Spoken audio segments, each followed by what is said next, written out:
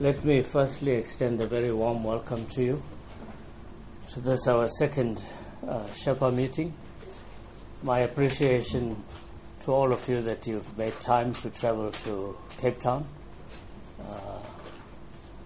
We wanted to make sure that we also gave you another experience of South Africa. And Cape Town has its own special charm. As you know, it's the southernmost tip of Africa. And I always remind my colleagues that if you look at the map of Africa, the bottom is shaped this way. So we hold the whole of Africa. But at the same time, we are right down, so we look up to the rest of the world for inspiration.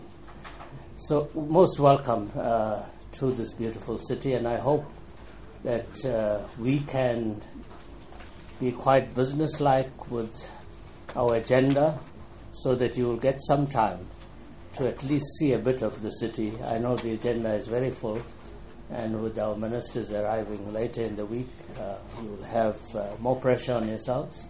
So if we work in a cooperative spirit over the next 3 days and save some time, we'll be able to have some time to at least see a bit of Cape Town. And I think it would be a tragedy if you don't at least see Table Mountain and go to Cape Point to see the two oceans meeting, at least these two spots before you leave South Africa.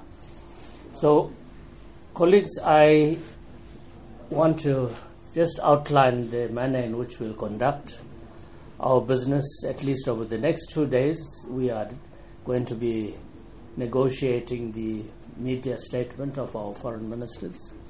So we will spend the whole of today.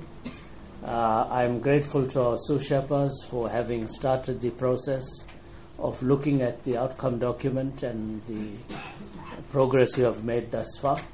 But we still have some way to go in finalizing that document. I want to remind ourselves that this is a media statement of foreign ministers. It's not a summit document. So let's keep that perspective in mind as we discuss the content and negotiate the outcome document, because in a few weeks' time we'll be locked in negotiations to produce the summit declaration, which is our key outcome document for the year. Now, of course, we meet under very difficult circumstances, compounded by a number of factors. We're all aware of these complexities. And these complexities also makes our respective positions difficult sometimes. And I would appeal that we are as flexible as possible while respecting the national positions of each country and mindful of the limitations in terms of how far we can go on certain issues. And as has been the wonderful tradition of BRICS cooperation, we do so by consultation and consensus. Where we do not have consensus, we do not pursue an issue. So that would be our approach. And we have limited time, but I believe we have sufficient time to finalize this document with the goodwill of all of us collectively working in this direction. Now, I'm always reminded of the 2012 BRICS Summit, when we convened in New Delhi and the leaders tasked foreign ministers to go and look at the feasibility and viability. If you go to the New Delhi Declaration, you will see that is what leaders asked of finance ministers in 2012, to go and look at the feasibility and viability of establishing a BRICS bank. In 2013, when we convened in Durban for the eThekwini Summit, the foreign ministers reported to the leaders where they stated that as foreign ministers we believe, having looked at the feasibility and viability of establishing a bank, that it is perfectly fine to establish such a bank. So that's where the decision was taken. So a task was given to the foreign ministers in 2012 by the leaders. 2013, the finance ministers delivered on that task.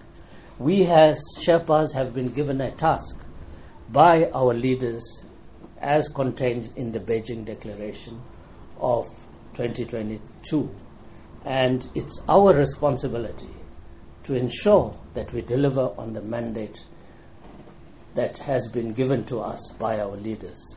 Now, with that, I would like to once again welcome all of you and appeal for your cooperation so that we have an inclusive process and we have a consensus document by 4 o'clock tomorrow. And I believe all of you are going to be in agreement with that process. But once again, thank you, and I now call upon Brazil to make opening remarks.